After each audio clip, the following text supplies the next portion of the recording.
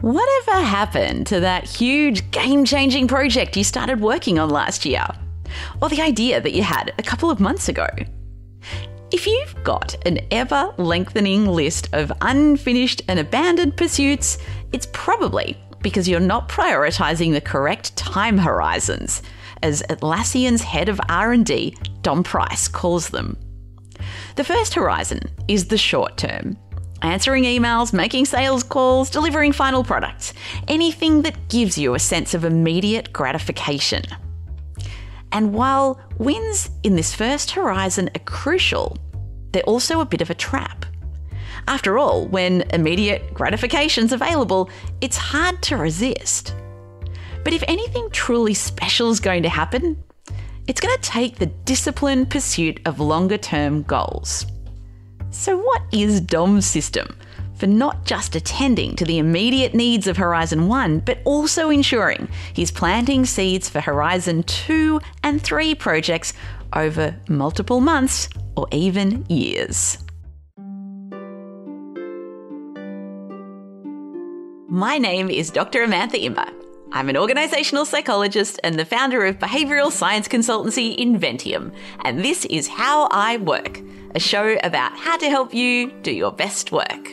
On today's My Favourite Tip episode, we go back to an interview from the past and I pick out my favourite tip from the interview. In today's show, I speak with Dom about how he applies the 3 Horizons framework to prioritising his time and work. My goal is to minimize time horizon 1. We have 9,000 Atlassians who can do immediate gratification really well. There's no point me doing that. I like it because you get that kick, right? You get the adrenaline kick, and you get all the cortisol, and you get all that, and you're like, oh, the euphoria, and then it flops, right? You fall off the cliff. It's pointless for me. So I focus on time horizon 2 and 3, and then I have to be really clear that there's significantly more volatility in 3. So what that means is if I'm doing something this week that I don't think is going to pay back for 3 or 6 months, the chances are it might not. So the great thing about immediate gratification is not only is it immediate, it's highly likely, right? We know when we do that thing, it's going to produce a return. Whereas there's a whole lot of stuff. And I think I've got slightly better over time at honing that, but I'm like, it's not a game of certainty. It's a game of confidence. So I'm confident that makes sense, right? When you messaged me the other week and you were like, I'd love to have another chat, I haven't got something that says, I am certain that this will happen and here's what will happen off the back of it. I'm like, I'm confident I'll enjoy a chat with Amantha and I'm confident it'll be a good conversation and I'm confident that she's got a really self-aware, smart audience who will listen to it. There you go.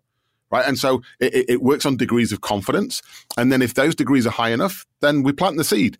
Then the job, and this is the important bit about working in time horizon 2 or 3 for anyone that is, anyone in a strategy or a longer term thinking role, is how much you nurture. So for every seed I plant, I have a rule that in the next quarter, I have to carve out some time to nurture that seed. Or find someone to nurture it for me. Because otherwise, I plant all these wonderful seeds and I wander off, go and do my thing, and I come back a few months later, there's no forest there, right? There's a whole lot of dead seeds.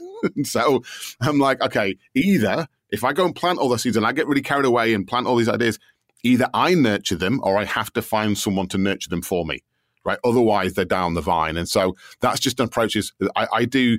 I go sort of 3-year plan to 1-year time horizon, which is my 3-year plan's like 40% fidelity. It's a painted picture. It's not even written words, right?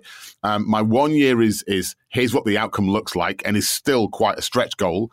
And then quarterly is a little bit more transactional for the team to give them those benchmarks. But you know that enables us to go, if we're doing this in Q1, we've already built a plan for next year. If we're planting seeds in Q1, we need a plan in Q2 and Q3 to nurture those seeds. So rather than going doing more seed planting, how do we turn Q2 and Q3 into nurturing? If you enjoyed this tip from Dom, I recommend checking out my full interview with him, which you can find a link to in the show notes. If you're looking for more tips to improve the way that you work, I write a short fortnightly newsletter that contains 3 cool things that I've discovered that help me work better, ranging from software and gadgets that I'm loving through to interesting research findings. You can sign up for that at howiwork.co. That's howiwork.co. How I Work is produced by Inventium with production support from Dead Set Studios. And thank you to Martin Imber, who does the audio mix for every episode and makes everything sound so much better than it would have otherwise. See you next time.